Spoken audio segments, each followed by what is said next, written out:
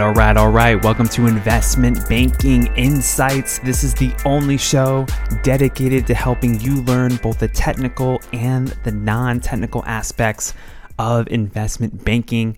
Hello, my name is Alex Mason and I am your host. Hope you're having a great start to the week. And what we're doing now is talking about valuation methodologies. We spent some time going into more detail about the comparable companies method. Now we're talking about precedent transactions. And specifically, we're going to talk about the first step in conducting a precedent transactions analysis, which is selecting your comparable precedent transactions. In order to come up with this analysis, we need to figure out what comparable acquisitions we can look at to come up with a reasonable set of data for ultimately our valuation. So where do you get these comparable precedent transactions? We know for comparable companies, we can filter the companies down by different characteristics like size, business model, industry, etc. But with transactions, we're talking about specific moments in time. We're talking about specific deals, not just the companies, but those things are related. So how do we actually get that information? Well, there's a couple of things that you can do to get comparable precedent transaction information. One thing you can do is you can look through M&A databases to find merger activity. There are databases out there, there are websites out there that track when companies are bought or sold, especially the publicly traded ones. So go ahead and you can even just Google this kind of stuff, like Google so-and-so company recent acquisitions, or so-and-so company recent divestitures, things like that. And you can actually find a lot of info just by doing that. For example, you can use FactSet or Capital IQ if you have access to those databases to look at live acquisitions, recent acquisitions, and get an idea there. Another thing that you can do is look at the merger and acquisition history of the target company itself. What companies has this business purchased in the past, right? Like if a company has been around a long time, and especially if it has a history of acquisitions, what do the prior acquisitions look like? Who were the companies that were acquired? What was the consideration? What was the price? What was the date? Those are valuable pieces of information that you can use further in your analysis. And also you can ask a similar question. What other companies have purchased, sold, or spun off this target company in the past? Because that can give you some clues as to what the valuation might be.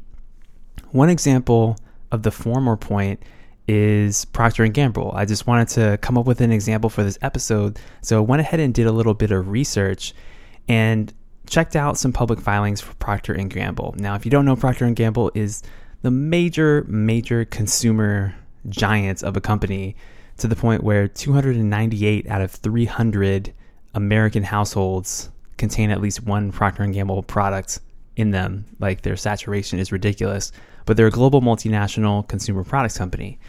And so I wanted to see, okay, what acquisitions has P&G been doing lately? And I found through a website a list of several acquisitions that the company has made over the past several years. In 2023, they acquired a personal care beauty company. In 2022, they acquired a private label skincare company. In 2021, they actually had a string of acquisitions in hair care, natural skincare, and they actually made a sports drink acquisition in 2021 as well. So this is a company that buys a lot of businesses in the consumer space, but it looks like most recently they've actually been focusing more on beauty and hair care in terms of acquisitions. So that is a little clue in terms of what management strategy has been. Now, their most recent acquisition, as of the recording of this episode, was about 1 year ago in January 2023. And Procter & Gamble bought a Black-owned hair care brand called Miele Organics. And although the amount of this deal wasn't officially disclosed in the database where I found out about this deal, I went ahead and looked into the filings because I was able to get some information from management. I want to know a little bit more, right? Like how much were they paying for this business? And in the 10K, management states, quote, acquisition activity used cash of $765 million in 2023, primarily related to a beauty acquisition, end quote. So, okay, based on the fact that I don't think there were any other acquisitions that P&G had last year, that's probably how much they paid for the deal. And we know the consideration because they say they use cash. So that's something that we know there. And that can help us in terms of comparable acquisitions for our target. If, say, we're looking at another consumer products company that might also be trying to purchase a hair care brand. So what are some other places that you can find this kind of information? Another place you can look is equity and fixed income research reports. So there's equity reports created by analysts that work at financial institutions that can give you all sorts of data, projections, and basically hypotheses about a business and where it's going. And as part of those research reports, you can find out some information about comparable acquisitions. And then another place that you can look is in merger proxies. Now, what is a merger proxy? I actually read my first merger proxy about 1 month ago. So before that, I didn't know what was going on. But these documents are official SEC documents that describe the background of an acquisition in detail. They're very informative documents. So when a deal gets announced, when it gets announced officially by company channels, this document gets published with the SEC. And it has a ton of stuff in it.